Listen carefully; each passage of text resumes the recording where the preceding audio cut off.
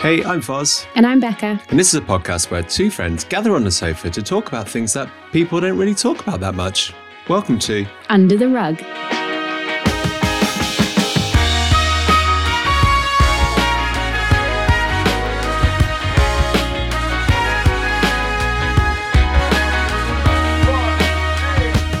Hello, welcome to the first episode of Under the Rug where, like we said in the intro, we're going to be talking about things that, well, I don't know, groups of friends don't really get to speak about all that much. Some things that quite literally swept under the rug. Yeah, anything from periods to grief to money, even suicide, all of the cheery things, I promise. I should also point out that, although it says in the intro that we're gathering on the sofa, we are part of a bubble in these coronavirus days, so we're not breaking any rules, rest assured. Should we just sort of give like a brief background about how we know each other? You just say we're friends. We're friends. Yeah, we're friends. But we, I guess... Like the sounds of our own voices? We love the sounds of our own voices. We've really wanted to do a podcast for a long time. 2021, new year, new me, all the rest of it. So we obviously weren't going to die wondering. We were going to do it, right? And we wanted to do it because we wanted to do it, not because... we didn't want to... We've got fuck all else to do. It's lockdown 3.0. What I meant was that we didn't want to let fear get in the way of doing something that we actually wanted to do. Yes, true. Yes, we've both wanted to do it, do a podcast. Yeah, we've both wanted to do our own podcasts for quite a long time, I would say, and each had different ideas. And then it just felt like, well, you just got to do it. Yeah. If you're going to do it, you just have to do it. Yeah.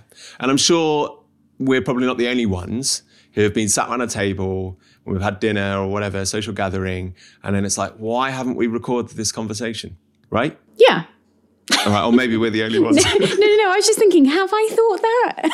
Have I ever thought that sober? Yeah, perhaps. Yeah. That's it. So, in fact, actually, that's a good point, because we shouldn't really be doing this sober. So we will have a drink.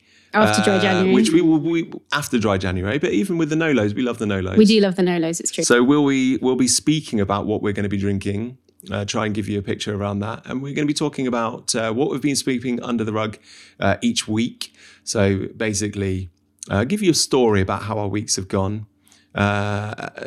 In a way, talking about something that maybe we wouldn't have discussed if we hadn't had this space. Yeah. Essentially things that no one cares about, but it's an accountability session for each of us. Yeah, it's basically we've got to try and think of something to speak about every week so that we have a reason to do a podcast, so that we can obviously be living our best lives, right?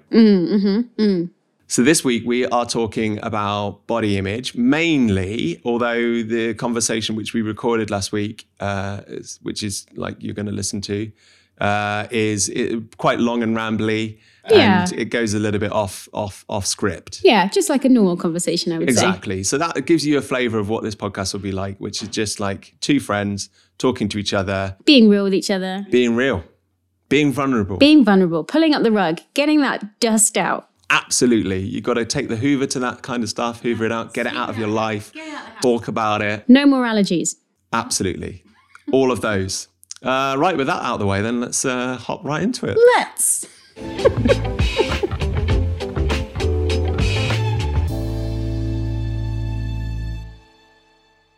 Did you have anything in mind that you wanted to speak about? I was trying to remember. If I'm completely honest, I couldn't quite remember what the premise was. Yeah. Beyond us chatting. So I was listening to...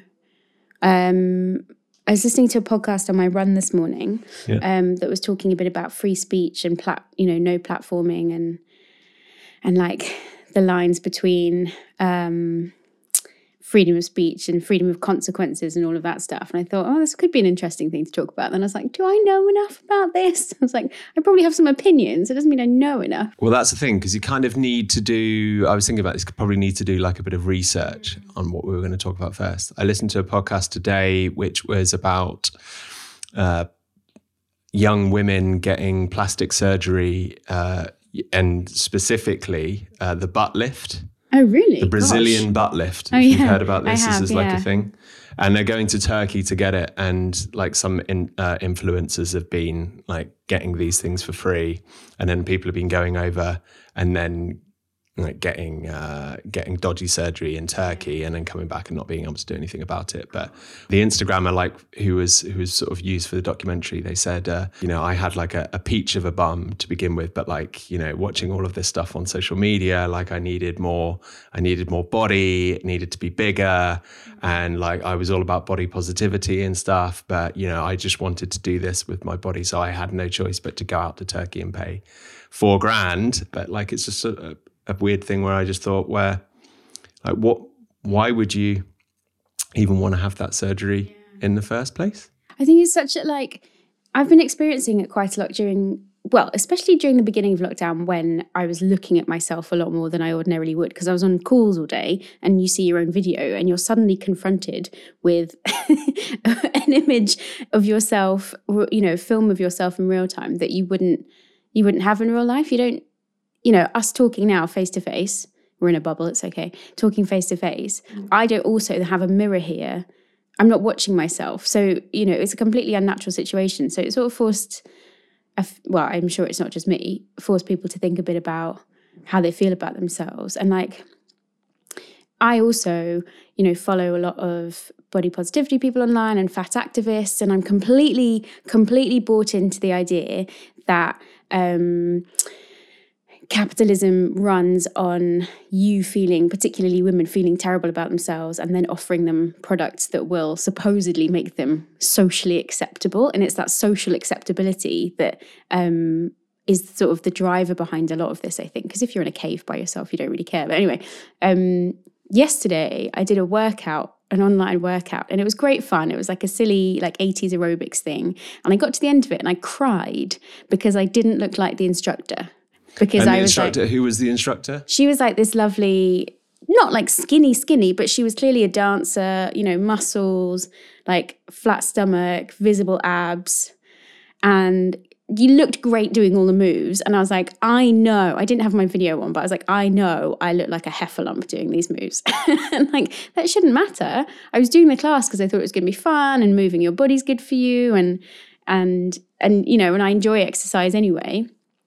But that whole thing about even though I am somebody who thinks about this stuff a lot and has the notions in my head of it's a sham and a complete, capitalist scam to make you think that you are lesser than other people because of the way that you look. I know that, and I still cried because I didn't look like the instructor, because I was having a low mental health day and I just felt shit about myself. And so you can kind of understand how people, I think if you've experienced anything like that, you can kind of understand how people get to the point where they think, I've got no option. It's interesting that she used that language. I've got no choice but to fly to Turkey to get implants. When you look at it from the outside, you're like, that is mad. Of course you have options. Don't fly to Turkey, being one of them. But you're not at the stage where you would actually consider doing, getting any surgery done yourself. Have you ever been there? Have you ever been at a place where you think, oh my goodness, I have no choice? Not that I have no choice, but I have definitely thought about it. And even this week I thought about it. I quite often think about what it would be like just to get rid of all the fat on my body and just start again. And sometimes I sort of justify it to myself in terms of I run, I'm a runner, I love running. And it would be so much easier to run if I didn't have the size boobs that I do, or if I didn't, I would have less weight to carry on my run. So sometimes I justify it to myself like that. But then, you get stuck in then the cycle of, I shouldn't think like that.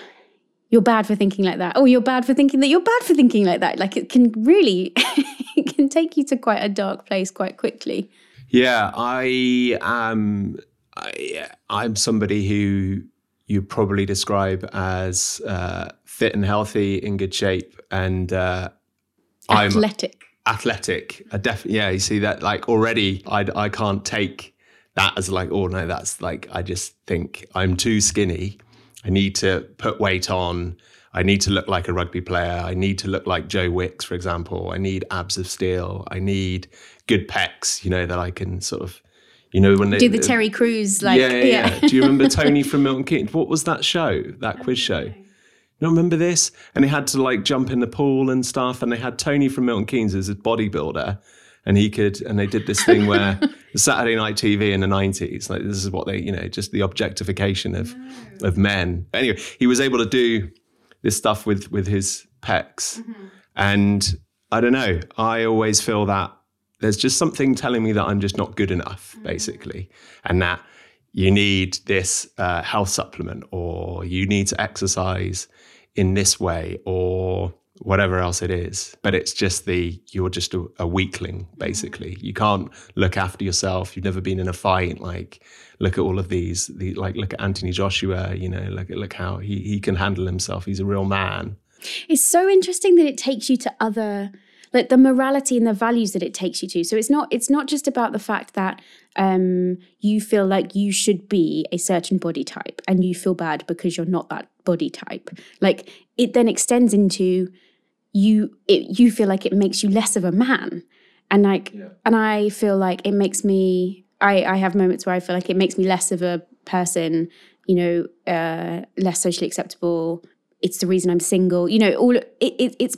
It's bonkers to me just how far those thoughts can extend. And your manhood is excuse my language, nothing to do with your body shape. It really isn't. But somehow the way that there are so many things we could talk about in terms of the way that we're conditioned and the way that we're brought up, is that your mind equates those things, and then it takes you to a completely other place, which realistically is actually nothing to do with how you look. But I think this is the bit that gets me, because like you and me, I don't think we're the only ones.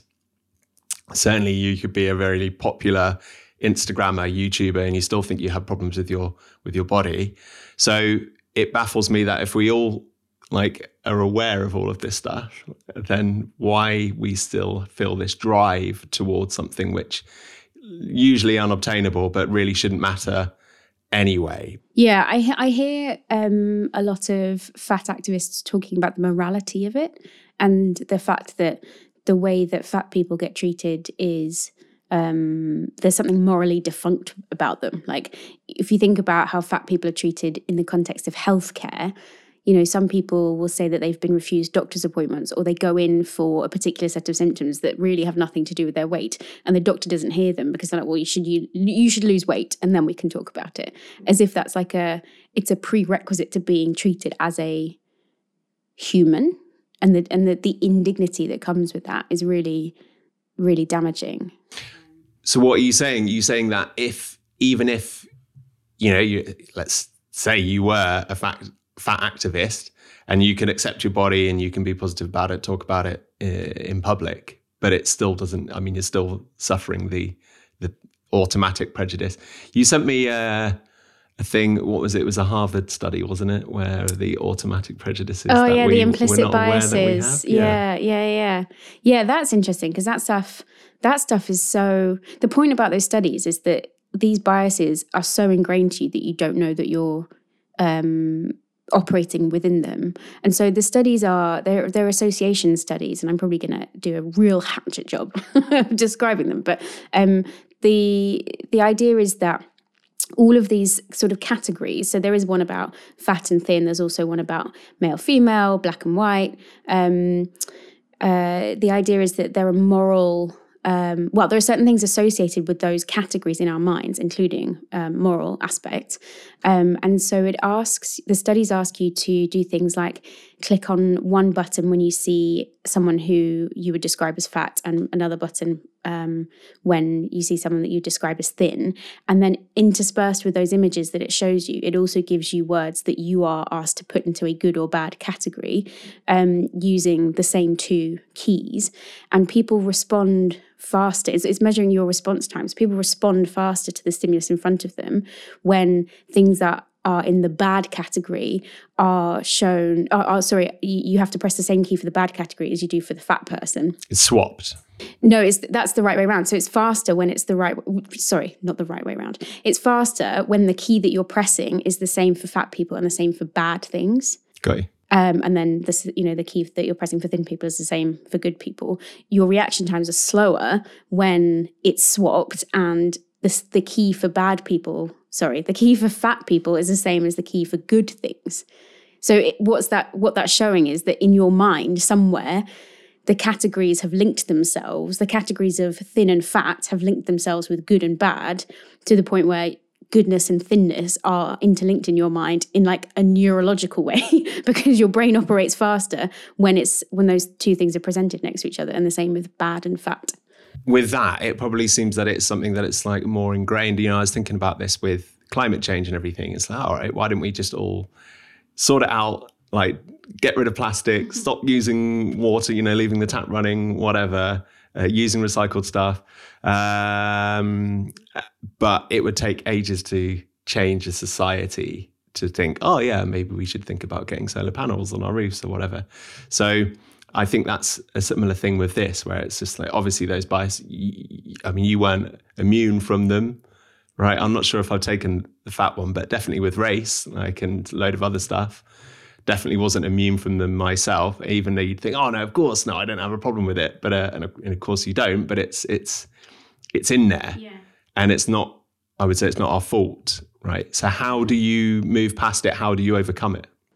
I think that's probably like the quadrillion-dollar question. Interestingly, so I listened to a talk with Dr. Jennifer Earhart, I think is her last name, and she's done a lot of these studies when it comes to race and psychological biases when it comes to race. And she talked about the fact that Black people aren't immune from those either. The category, especially in the US, the category black and bad are linked in their minds as well. There are some awful examples in her studies where you're shown the image of a person, black or white, and then you're shown an image that's pixelated and slowly clears, and you have to click when you know what it is. And the image is a gun. And if your brain is primed with an image of a black person, you see the gun quicker. Whether you're black or white, you see the gun quicker, which is an awful thing to sort of realize about where humanity is at right now. But I think this is where like representation comes in, and sometimes this gets derided as like tokenism or political correctness or whatever. But it does matter. It does matter if growing up you see people like yourselves in multiple different ways and not always typecast, right? It matters if you see if the only people that you see on television who are black are more often than not criminals on your favorite cop show or whatever. Like, that stuff matters. I think that's the point of these studies for me, is that stuff really sticks. And because we're social animals and we look to other people for cues about what we should do in our environment, if all of your cues from TV, culture, whatever, are predominantly biased, then you're going to be biased as well, whether you want to be or not. So it's definitely not a silver bullet, but I think representation in culture is super important. How does that change though over time? Because because I think about this with newsreaders, right? I wonder, Moira Stewart in the 80s, what it must have been like for her as oh my goodness, she's a woman. Oh my goodness, she's black. Mm-hmm. And she's reading the news. That's far out. And obviously now that's something that isn't uncommon. Is that the type of thing that you're talking about when you're talking about representation? Yeah, I think so. And things like things where race isn't commented on or gender isn't commented on, like it's not like, oh look, we've got a woman in, or I'm trying to think of a good example. Like a great one is in cycling. In the I don't know if you know of Cherry Pridham, or it's Shez. She's Shez. I think it's Sherry. Mm-hmm. Like Cherie Blair. Yeah, exactly. Yeah, that's it. I apologise that that's my reference point. Anyway. Yeah, but that's it. But she is the, I'm not going to make the same mistake that everybody else has. But she is a sporting director sportif. She's basically like a coach in cycling. She's like one of the bosses. She'll be controlling how the team are racing on any particular day. She's been in the sport for donkey's years, but she happens to be the first female director sportif in the men's world tour. So it's like the tops, like the Premier League doesn't get bigger than this in the men's side. And it's only really men that are involved. Maybe you get female, press officers, or you might get female people who are running the teams behind the scenes, not like the actual cyclists. And yeah, maybe you get the soigneurs with the people who do the massages and all the rest of it. But you never get a female director. And now everyone's sort of jumped on it and they're focused just on that, rather than she's been doing this job for years, just maybe not at the top level. Do we need to make a big deal out of it? Like, oh my goodness. So it's a surprise for us. So that we think, well, we need to fill more female jobs in the sport, or do we just not mention it at all and just go, yeah, she's a female in cycling, and as there are many females in cycling, and we don't really need to make a big deal. I think she would probably say, no, don't make a big deal of it because I've been in it for years. But she has also said that she's had messages from young women wanting to get into the sport, either through as a cyclist or as a boss. And they've said, look, you've been the inspiration for me now, and you've given me, the drive that I was looking for. You've told me that I can do it. Basically, you're the shining example, and that's representation. But at the same time, those people might not know about her if it wasn't a big deal in the first place. Yeah. I think you have to go through the stage where it's a big deal to get to the point where it's not a big deal. Where we're not talking about it anymore. Yeah, exactly. It's like all of those things where there's like a women's award for whatever, or, specialist groups and safe spaces for minorities. It's one of those things where you need them until you don't. So you need like a women's award for, I don't know, I'm thinking of that Fleabag episode with Kristen Scott Thomas, and she wins an award for women in business, and she's like, oh, infantilizing rubbish. And yeah, you need an award for women in business until there are enough women in business that everyone's in it together. So you kind of need it until you don't. I think the bits of culture that I've really enjoyed are where gender and race aren't ignored, but they're not the only defining characteristic of a person. So things like Bridgerton. Yeah, you need to tell me more about this. I've not watched it. Oh yeah, it's fun. It's quite, it's escapist silliness, but it's also... Is that allowed? I think it's encouraged at this moment in time. It should be on the NHS. But they make some comments about, like, it's set in Regency period, so obviously there's very, very strict rules around men and women and interactions and women only sort of existing to get married and have children, etc. and whatever. So they make some good comments about it, and there are some really cool characters in it who kind of break the mold. But there's a lot of black people, and like the Queen is a black woman, and I heard it. Is it set in the UK? Yeah, set in the UK. Oh wow. Yeah. But it's by Shonda Rhimes, black American producer. Yeah, and I read some stuff about it being like gender blind casting, and I sort of disagree that it's gender blind, because in it they do sometimes make reference to the fact that they are not white, in reference to the power and the positions that they hold in society. At one point, I can't quite remember exactly the scene, but one of the characters is talking about, like, we've done it, basically. We've arrived. Look, the Queen's black. Like, we're allowed to be here. And the other character's like, don't fool yourselves. Like, the white people gave it to us, and they'll take it away as soon as we stop acting like they want us to. Which I thought was really interesting in and of itself. But I also really enjoyed the fact that what you would maybe in a form check as like a diversity marker, the fact that they were black or the fact that they were women, was not the gender thing because it's Regency period. But anyway, the fact that they were black wasn't their defining characteristic, but it wasn't ignored either. It's almost like it was set in the modern time, but they just like made them wear costumes because it would look good on Netflix. Yeah, a little bit. Yeah. There's some fun stuff in it as well. Like there's they obviously go to balls because it's a Regency period, and they're like debutantes, and it's the season in the ton.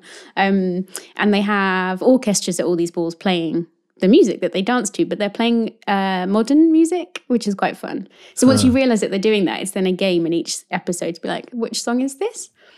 Oh, what? So they're doing Rihanna, but with violins. Yeah, they did like a Billie Eilish one. If only I know who that was. She's very cool. She's like 12. She's really young. Didn't she do the new James Bond? Is that what? She did, yeah. That's her. Yeah. Yeah, I think I've seen her. Is she non-binary? No, she just wears very baggy clothes. Okay. Which she's gone for the androgynous look. She's sort of, I think to be fair to her, she's very young as well. And she was making a really good point about like, what's my body got to do with anything? Like, you don't get to see it. I'm a singer. I'm a musician. That's like we've sort of come full circle, right? Because immediately I'm thinking like, okay, well, I'm making a comment about her appearance, basically, straight off the bat, without even really thinking about it. But that's the thing. It's hard not to. Like, I don't know if this is a thing that you think about, but when I see friends who have small children, I'm really conscious of the things that I say to those small children. And it's really hard not to slip into, oh, those are pretty shoes for a girl, or like, oh, wow, you look at you stomping around like a boy. You know, it's really hard not to slip into that because that's what you've heard your whole life. Yeah. And I do try, and it probably annoys friends of mine that are parents, but I try not to use things that are typically gendered as compliments for their kids. And calling a young boy mate, as I do, and a young girl sweetheart, as I do, it's just, I can't. I catch myself doing it, and it's like, well, maybe I'll call a boy sweetheart or whatever, but then their parents will look at me like, what are you doing? Yeah. It's an odd thing, right? And that's what I'm talking about with I can change it, but then everybody else looks at it like it's a bit odd. Yeah. For example, me taking Emma's surname, for example, like people just think that's just a bit bizarre. Like, yeah. And we can change it, we can do it, but then people just go like that's, I don't know. And that's the thing, you know, at the end of the day, we are all social animals. Some of us are more pioneering than others. You know, some of us are higher on the, what's that scale where it's like disagreeableness. The people that really change things are very disagreeable because they kind of don't really care what people think about them. But most of us aren't that. Most of us aren't pioneers. Most of us kind of somewhere in the middle. And so it's more of a like, I'll do it if you do it. But if no one else does it, then you're sticking out by yourself. And it's a really vulnerable place to be emotionally and mentally. It's really vulnerable. Yeah. And I'm assuming, I mean, I don't know, because I don't know of any fat activists either, but I'm assuming it must be a similar kind of level of nakedness. Pardon the pun. Yeah, I think so. And this is where online communities are really helpful because you can ground yourself. I've been thinking about it a lot for a while, but especially in lockdown, like the kinds of people that you talk to and the different things that are taken for granted in different communities. So I spend a lot of time looking at content by fat activists. I have also, in the course of my work and study, spent a lot of time with the LGBT community. There's just certain things that are unspoken and make life easier because they are unspoken. So things like when I was interviewing people about trans pride, for a lot of people, trans pride felt like a space where they could just relax because they didn't have to constantly explain their gender to each other because they all got it, like they all know, and so they can just be themselves and that's fine. And similarly, I've had a lot of people in the fat activism world talk about like, I can't remember who put it like this, but coming out as fat, like putting other people at ease by acknowledging like, I know I'm fat. It's okay. You don't have to like skirt around the issue because it's awkward. And how with other fat people, you just don't necessarily have to do that. Yeah, it's such a weird thing because I watched a video the other day. She's another cyclist, Katie Kookaburra. She's saying how cycling saved her life. She had an eating disorder. She was someone who basically, she couldn't really like eat what she wanted without piling on the pounds. It's just obviously something that happened very, very naturally for her. And even when she went running, like she found it really, really difficult to lose the weight and everything else. It was somebody at her work said like, oh my goodness, when are you due, kind of thing, because she kept fluctuating so much with the weight with all of the eating disorders. Some days she'd look, it would appear very skinny, and then 6 months down the line she was a size 14, 16, whatever it was again. And then suddenly, she must be pregnant, right? Because there's no other way to explain, you putting on weight that quickly. And people find it very difficult to say, so everybody's quite quick to say, you've lost weight or whatever. But it's to say it the other way around would be completely well, it just wouldn't, socially, it just doesn't work, right? No. And then I think there's that thing of like, well, I wonder how she said, Katie Kookaburra herself said, oh, I was devastated. And she ended up going traveling for a year because she couldn't go into work because she was so embarrassed. But I wonder also what it was like for her colleague as well. And that's the kind of thing that I guess, I don't know, is this what this podcast is about? Talking about things that we can't really talk about, because how does that colleague then go to Katie and say, look, I've noticed you put on weight. Like, is everything okay? Like, what's the deal? Like, if it was something that it was okay and we could talk about these things, I don't know. How would you take it if somebody came up to you and said, well, what happened? When are you due? Or whatever, or just started talking to you about your weight anyway? So there's a couple of different things here. One is that I have been offered seats on the tube before. Because people think that I'm pregnant. I'm laughing, it's not funny. Well, in that moment, it's hard to know what to do because like I'm not super skinny. I'm not, but I carry weight in such a way that it doesn't go to my hips, it goes all to my tummy. So I can understand why somebody would make that mistake. But I didn't really know what to do in that moment because it was this poor girl. She was, she's quite young.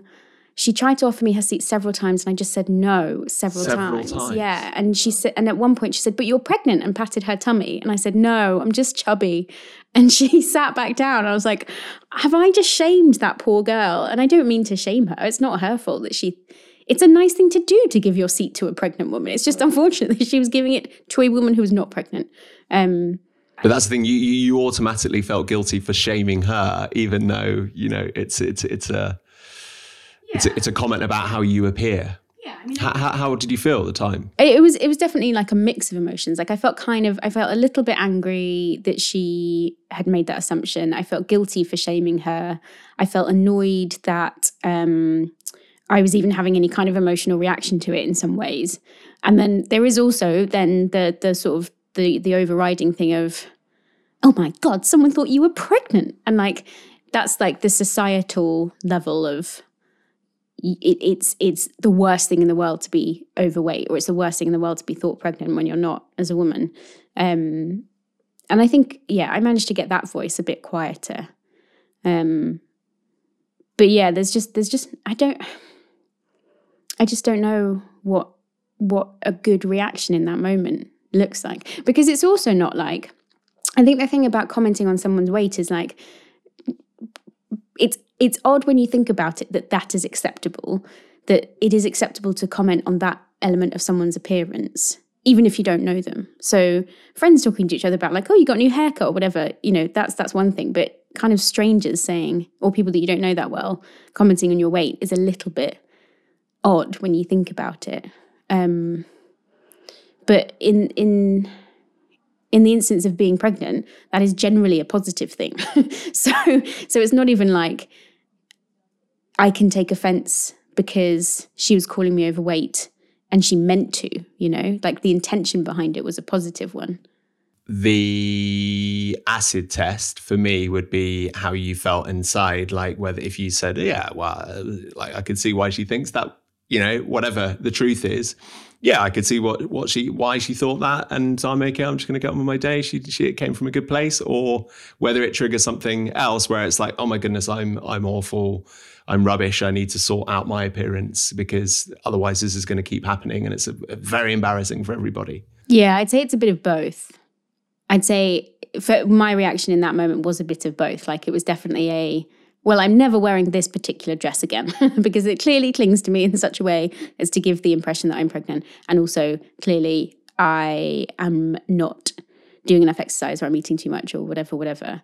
There was definitely that level of thought. It must happen to people all the time. Yeah. It must.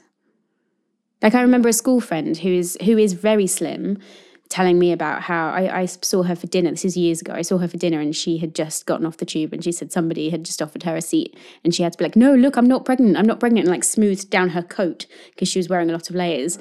And I remember just thinking about that and being like, but that's not actually even an indicator sometimes if you're pregnant. Like, in the first 3 months, most people wouldn't notice any difference in your shape. And also I definitely at that point remember feeling shame of if somebody offered me a seat, I couldn't do what my friend had just done and show them that I was not pregnant because I don't have my friend's slimness.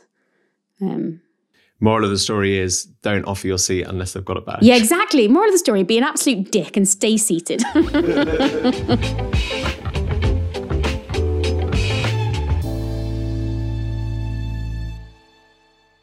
Percentage-wise, like how positive, 100% being like uber positive and 0% obviously being not very positive at all. How positive do you feel about your appearance, your body, how you carry yourself in public? It's low. It's probably around the 20% mark. 20%. Yeah. But the thing that I think is difficult is what that then is kind of what we were saying at the beginning, what that then leads to thought-wise, So it's not just that I don't love my appearance, it's that I then equate that in my head with, well, that's why you're single, or people will think you're less professional, or you're clearly a worse person because of not being happy with how you look. In some ways, lockdown has made me care less a little bit. Like I never put on makeup for work, ever. I will, I'm clean. Wash my hair when I should. I have not showered in 4 or 5 days now, I don't think. But maybe that, and this is maybe a slightly separate thing, but it's an interesting, I think there's maybe a gender divide there as well. Of for a man to be sort of sweaty and unshowered, it's like, oh, he's working hard or whatever. I don't know. There's something slightly more acceptable about you saying to me, I haven't showered for 4 days versus me saying to you, I haven't showered for 4 days. Yeah, that's really interesting. I used to live with a woman actually only showered once a week out of environmental concerns, which I remember at the time I didn't react to that at all. But I did react just now when you said, if you had told me that you haven't showered in 4 days, it's a bit weird. Because Emma has done that. And then she feels really self-conscious about it, whereas I just don't. I don't think. There's also an interesting thing, again, in some of the fat activism stuff that I've been listening to and reading, that with there's again an association in people's minds with fatness and uncleanliness. And a couple of people that I've listened to have talked about the experience of showering more often than most other people, and washing their hairs and going to great lengths to sort of show that they are clean, because that association happens. And if a fat person didn't shower for 4 days and Emma didn't shower for 4 days, your reactions to both, Emma being very, very slim, there's a kind of a cool abandon when it's a skinny person. I'm talking generally, hashtag not all, whatever, fat people, thin people. But yeah, your reaction typically to a fatter person would be, oh my gosh, that's disgusting. And people talking about, being at the gym and showering before they'd go to exercise and then afterwards, just so no one could say you're gross, And that's solely a weight thing, that's solely associated with weight for you, that kind of cleanliness thing. Not just a societal, you should come dressed for the occasion. Well, to a point. Yeah, I mean, I would like it if you showered. yeah, I should have. I'll shower before the next one, I promise. No, I'm joking. But there's obviously cleanliness is generally good. But it's something that I have heard fat people say is another sort of dimension to the judginess that they get. Yeah. And so, they're being judged. They get judged more quickly for not being super clean, more quickly for what they're eating. There's one fat activist that I listen to a lot who talks about being in a supermarket and a woman coming over and taking out a watermelon from this person's trolley because the woman was like, it's too much sugar for you. You shouldn't have it. You are joking. That actually happens. Yeah. And this woman is, she's about our age, mid to late 30s. You sure it wasn't a prank or something? No. This is real. This is in the US where I would argue people are terrible, but I don't mean that. But no, it was real. And it was, sort of a few years ago. So this is the thing I really want to, how often do you feel like judged, because I'd probably say I have a similar percentage value, maybe a bit higher, maybe 30%. But I think for me, I don't know about you, but I think I've probably I have a level of acceptance which is higher than the 30%. It's like, yeah, I'd like it to be like, but it's fine how it is, kind of thing. But I don't really, I mean, seldom do I feel judged. I've definitely been, I've definitely had comments from other men about my skinniness, really? I guess. Yeah. Wow. Which definitely affects me, but I mean, it's not very regular. So who's giving you these comments? Like, well, there'd be stuff like, for example, there was a guy I used to work with in Australia, and we were talking about it's usually cycling related, but yeah, he was saying, as if your chicken legs would get you, up over that hill or whatever, that kind of thing. Like having big calves for me is something that, not all cyclists have big calves, but it's like a thing which I need to have. I don't have them, but I really want them, because it's like a sign like, I've achieved something in this thing. And is it, sorry to interrupt you, but is in terms of that feeling of achievement, is the having of the big calves more of an achievement than the getting up of the hill? I tell you what it is, and this is the thing that I think it links to that question of do you feel judged? Because it's fitting in, isn't it? It's it's looking the part, isn't it? So if on a hot summer's day, someone's behind you, or if let's say I'm behind someone, I'm looking down at what shape their legs are in automatically, and if I see. I remember I was bikepacking in France, and this guy who was obviously a very, very good cyclist, because I cycled along with him and I've struggled to keep up for a bit. But I saw him go past, and I was like, whoa, look at his legs. It's just mind blowing. Why can't my legs look like that? And it's I felt like, if I don't, he would look at me in the same way, and then he would say, all right, this guy's clearly a lightweight, kind of thing. I don't know if he did, I didn't ask him, but that's the bit where I feel like I'm being judged in that kind of level. And certainly in terms of talking about I don't know, handling yourself or whatever, or fighting or that kind of thing. I'm not into fighting. I've never really been in a fight, and so but speaking to bigger men who box, or go kickboxing or do jiu-jitsu or all of that kind of stuff, there's I feel the eyes sort of lasering in on me and going well, obviously, look at you're not going to last here, kind of thing. And I actually joined a boxing club at uni because a fellow who's in my halls, who had all of the women because he was pumped up. I joined the boxing club because of him, and because I thought that was the only way that I could get, good looking women, basically. That's how I felt. So those are the times when I felt judged. But walking down the street, no. So I think I sort of, that's where that level of acceptance comes in, because it's just ridiculous. I'm riding a bike like anybody else. It doesn't really matter. I'm not going to join the jiu-jitsu gym anytime this year. Maybe I will in the future, but it doesn't really matter, right? I'm okay with it.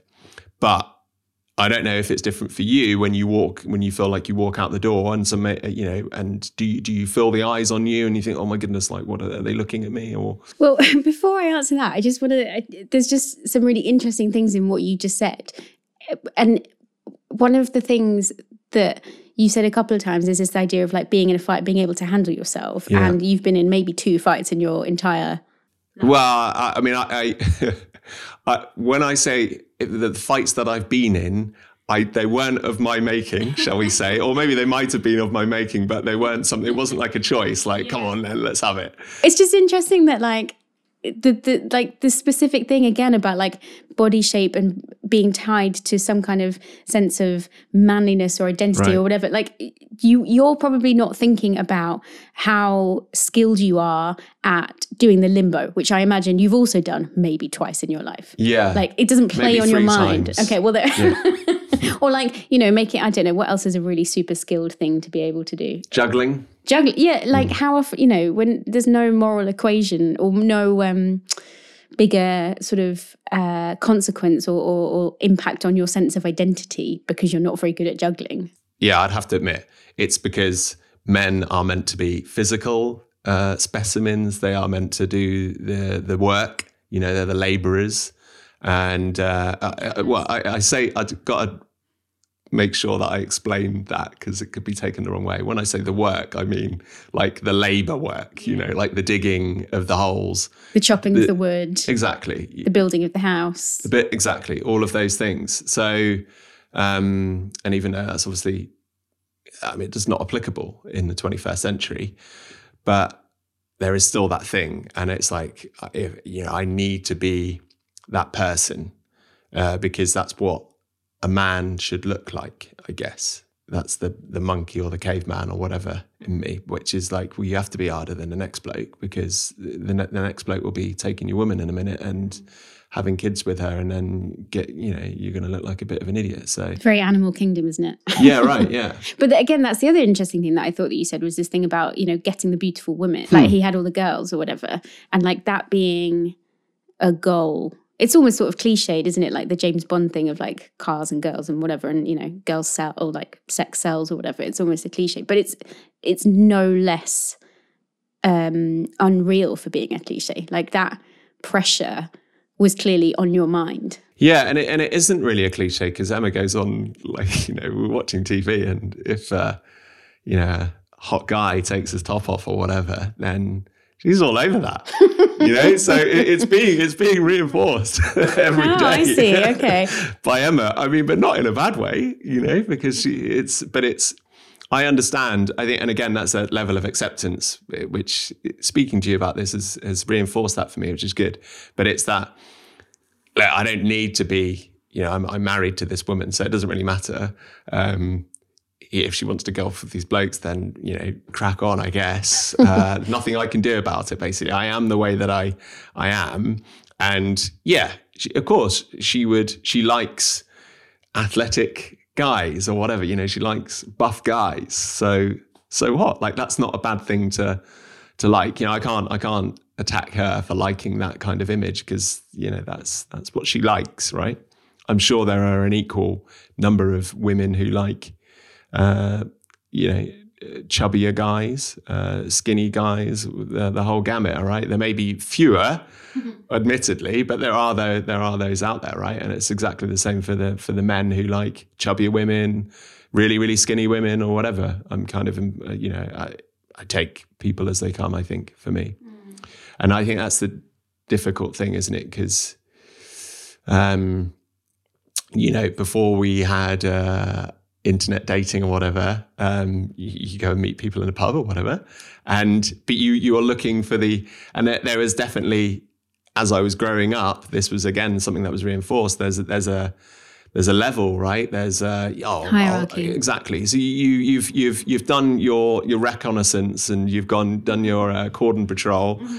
Right. Okay. I've got my eyes on 1, 2, 3 women tonight, you know, or whatever. And then it's like, oh, right, okay, well, that's not working. So, you know, I'll go for the B team or whatever. And then it's like we used to call them 10 to 2ers, right? Because it was, do you know what I mean? It was like, grab whatever you can before the night, because otherwise you failed, right? If you, in your conquest, right? Again, it's all very Animal Kingdom. It's all very much the idea that you need to, your ultimate goal as a living being is to propagate your gene line, right? And to have healthy offspring that will live to have their own offspring and ensure the continuity of your gene line. And so you end up sorting people into alphas and betas and all the way down to omegas, I imagine, as well, based on markers that somehow intuitively, because of the society that we're in, markers that give you cues as to somebody's fitness. And by fitness, I mean, like, evolutionarily speaking, like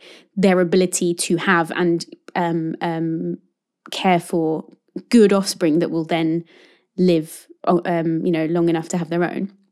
And so all of these things about people preferring athletic people, it's kind of linked to status and this idea that then maybe they are going to be able to give you good genes and take care, you know, you're going to have good children, they're going to be able to take care of them.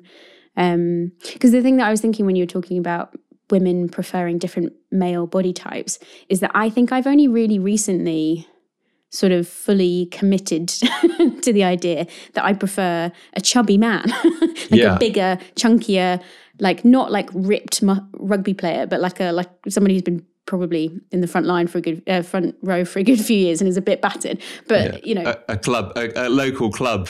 Front rower. Or someone like Dan Cole, who if you like met him in an alleyway, you'd be like, well, you're clearly like a beer drinker, not like one of the greatest front rows. Anyway, I think it took me a while to commit to that idea because there's still that like societal level idea of you need somebody, or you should find people attractive who are athletic, who have these markers of status, you know, look like they probably have a lot of money or, you know, good family or whatever, all of these sort of cues that are telling your sort of lizard brain, this is a good specimen to mate with, you know. It's interesting and difficult to like tease apart what is real for you versus what is a product of your group of friends, your wider community, your society that you live in, the messages that you've received growing up, the messages that you're still receiving now as to what normal is. And it's that message, isn't it, that there is perfection that exists in something, right? Whether it's, you know, from early days at school, you know, you had to be clever, you had to pass exams, all the rest of it. That when you are internet dating, you tell me that there is a perfect profile. You know, there's like that rush of endorphin you get when like, oh my goodness, this is perfection for me. And obviously that that perfect profile is just as flawed as the one who you probably thought was in the bin straight away, kind of thing. Yeah, or you can go on with internet dating is these cues and these markers that might tell you nothing, or they might tell you everything. And they probably change over time. As a side note, I was really good at exams at school, and I'm still slightly resentful that adult life does not represent school more because I was really good at life when I was at school. I knew how to do it. I knew how to pass exams and get good grades. And now, ever since leaving university, I'm a bit like, well, everything's just terrible, isn't it? well, hold on now. I mean, school was a lot more though, right? No, surely that school was about, again, how you appeared, you know, definitely appearance is like a big thing, I think, for the school that I went to. I would have said, are you popular? You know, are you good at, are you academic? Are you sporty?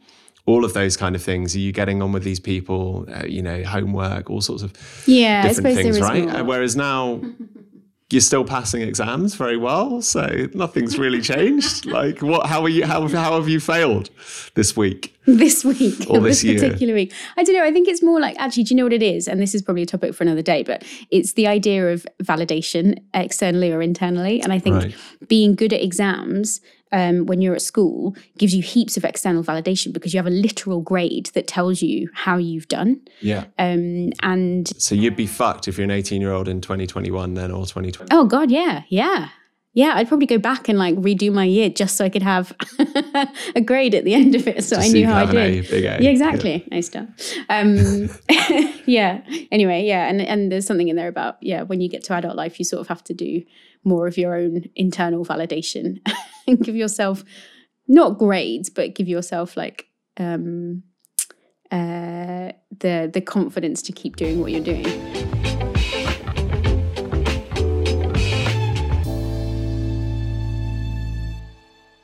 One thing actually I forgot to ask, do you think it affects you in terms of like, I don't know, your standing in your friendship groups and stuff and work colleagues? That's a really good question. I don't think necessarily work colleagues. Like I think I'm pretty confident when it comes to my professional capabilities. And I think I'm also lucky in that I work, you know, my workplace is very casual and there's no real premium placed on appearance at all.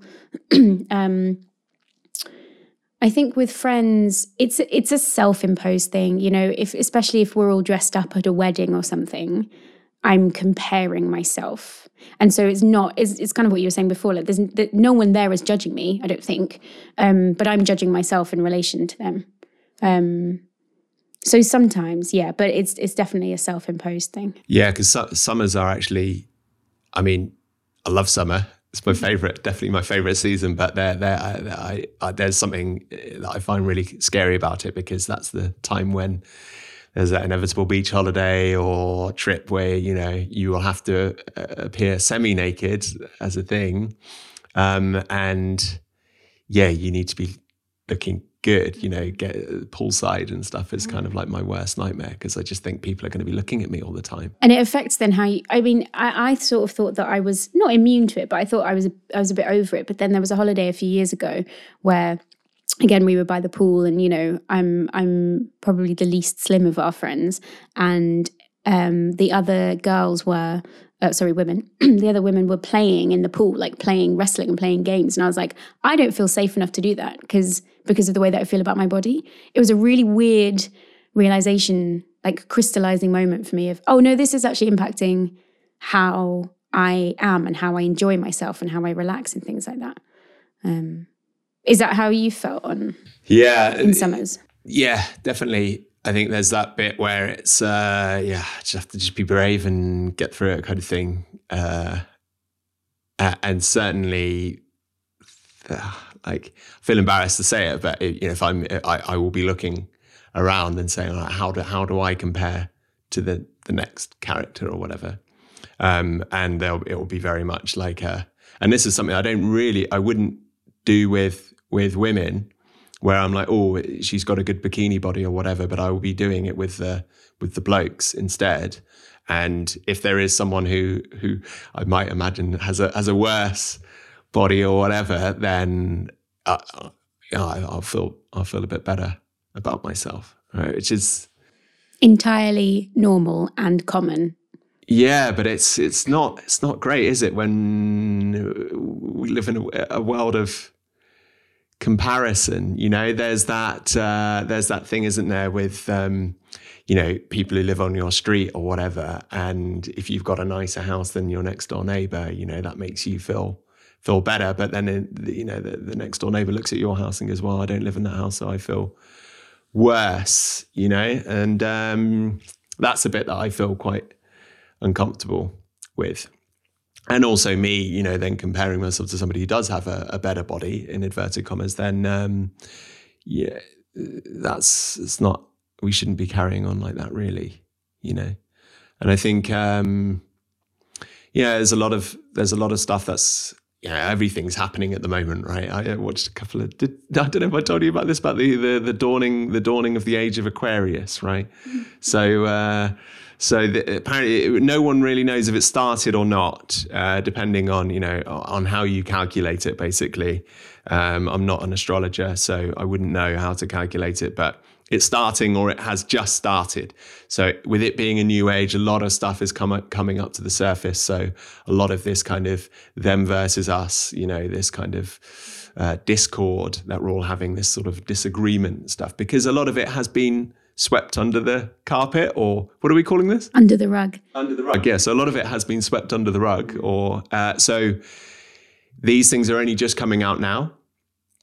And there is, I guess, there's two ways of thinking about it. Is it better just to sort of just keep it, you know, just keep racist to being, you know, in the woodwork or whatever, keep them there, because we'd rather have a life where we can all be happy and gay and free or whatever. But actually, we need the racists all out of the woodwork, actually, so that we can have conversations, you know. So we need all of the fat shamers out of the woodwork so that we can have conversation. But what is it? Actually, we're probably the wrong people to be having this conversation, because we can bring it down to more of an intellectual level, where it's, it's because of this or X, Y, or Z or whatever. But, you know, to actually ask a normal person who has fat shamed somebody to say, what is it about somebody who's fat? Like, what is it that really gets to you? What is it that offends you? What is it that really, like, grates your fucking bones, that you feel that you have to come out and publicly shame somebody for their appearance? Like, what is it about them? Please tell me. Can we have a conversation about it? But I think that the problem with that approach is that is the tip of the iceberg. The people who have actively and consciously fat shamed is a very small group of people compared with the systemic difficulties that fat people face. And I think it's the same with racism. You know, there are a handful of people who will put their hands up and say, I just hate anyone who's not white because I think this about them. There is that group of people for sure. But then there's also the much wider systemic problems of the biases that we were talking about at the beginning, and how that then leads to fewer black people having higher paid jobs, and then the representation comes in there, and then you see fewer black people advancing. So in your mind, you associate, you know, highly paid professionals not with black people because you don't see that, and it becomes this cycle. Anyway, the point that I'm making is that you can have these conversations with people who consciously and out loud hold these views. I'm not sure you'll ever change their minds. You might, but the sort of the insidiousness of these problems is the real issue, and the fact that it's like baked into how our society functions at the moment. Those are the roots that you've got to pull out, and no amount of conversations, I think, will do it. Okay, although apart from this is about having conversations so that we can drag these roots up. Yeah, good point. Solving them one conversation at a time. Grand ambition, but yeah. No, I'm not saying it's not bad to talk. It's obviously good to talk, and I think there's a lot in terms of dragging people back from oppositions, and you know, the conversations, what conversations do is it makes it harder for you to dehumanize your opponent, and that makes it harder for you to act against them in any particular way. Yeah, I just think, you know, we live in an age now where it's just too easy, isn't it, just to say, for example, Trump's a nutter and all of the people that follow him are idiots, you know, that, just brush your hands off and move on. Yeah, it's like, hold on a minute, you know, and the media loves all of that. It's like, fucking hell, let's just get on them, and this person will slag this person on, we'll get this person on, they'll slag them off, and it just carries on, and that discord just you just put, you know, the match under that. Whereas it's like, can we just assess, like, how did we get here, right? Maybe we need to start looking at Obama's presidency. Like, how did we get from Obama to Trump? Like, who was it before him? What were the policies that were in? What is this draining of the swamp? Why was it a swamp? Why did it become a swamp? Why do people feel it's a swamp, you know? And I think those people that voted for Trump, it's not because, you know, they get on with him and they love him and they'd love to go for a pint. It's just like, here's just somebody who's speaking our language. Emma's just walked in. Here's someone who's just speaking our language, so we'll just get on and vote for him, because everybody else, it doesn't really matter whether he works for us or not, whether he does loads of stuff for us or not. It doesn't matter. He's just speaking our language, right?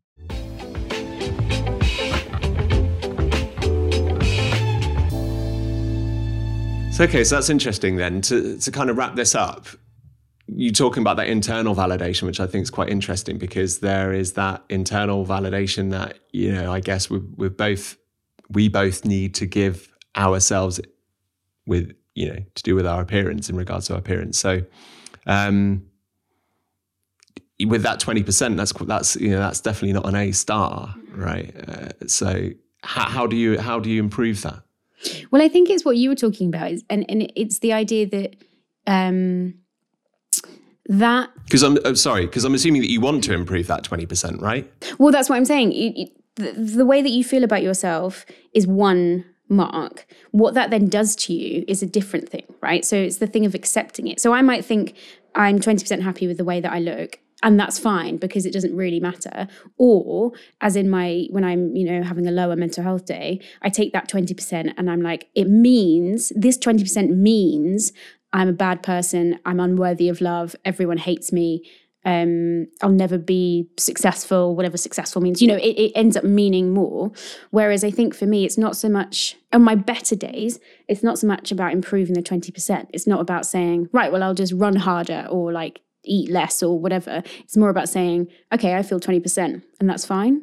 And that doesn't have an impact on the rest of my A bit like life. The 20% in general studies or whatever. It's not, they need to get an A star in that, so it's fine. Yes, really. Exactly. Body image is the general studies of the adult era. Okay. Yeah, no, I get it. Anyway, today we have covered... Yeah, so many things. But next week will definitely be a lot more streamlined. But I really like having these conversations, and I want to have them To learn lots more. stuff that I don't know about that is just swept under the rug and under the carpet all the time that we don't talk about enough, that I definitely want to understand more about, and also start having those conversations with people I either don't know anything about or I just completely disagree with. So I can same. get that perspective and we can actually start humanizing each other, so that maybe we can start, Do we need to humanize each other? I thought we were friends. That was a nice conversation, Becca, about body image. I'd love to hear what you have to say on it. If anybody is listening, then you probably know us. So just tweet us. Be kind. Just text us. We'll read out your text. Exactly. And next week, we are going to be talking about loneliness, which I think has probably been affecting a lot of people throughout COVID. So yeah, a lot of stuff to look forward to. A lot of stuff to talk about. Cheerier from here. Oh yeah, right on up. Have a good week, Becca. I'll see you then. Thanks, Foz. You definitely need a medal for getting this far, but all you get is a thanks for listening. The podcast was hosted by me, Foz, and my good mate, Becca Barron. You can find us on the socials. Why not slide into our DMs if you like? You can find me at Framed Man and Becca at Becca Barron. That's obviously with a double C, Baron. We're produced by Positively Creative. Get in touch with them for all your podcast, video and photographic needs, and the music was provided by Epidemic Sound. If you like what you heard, subscribe, leave a review, and of course share this episode with all of your friends. We'll see you next week for another episode of Under the Rug.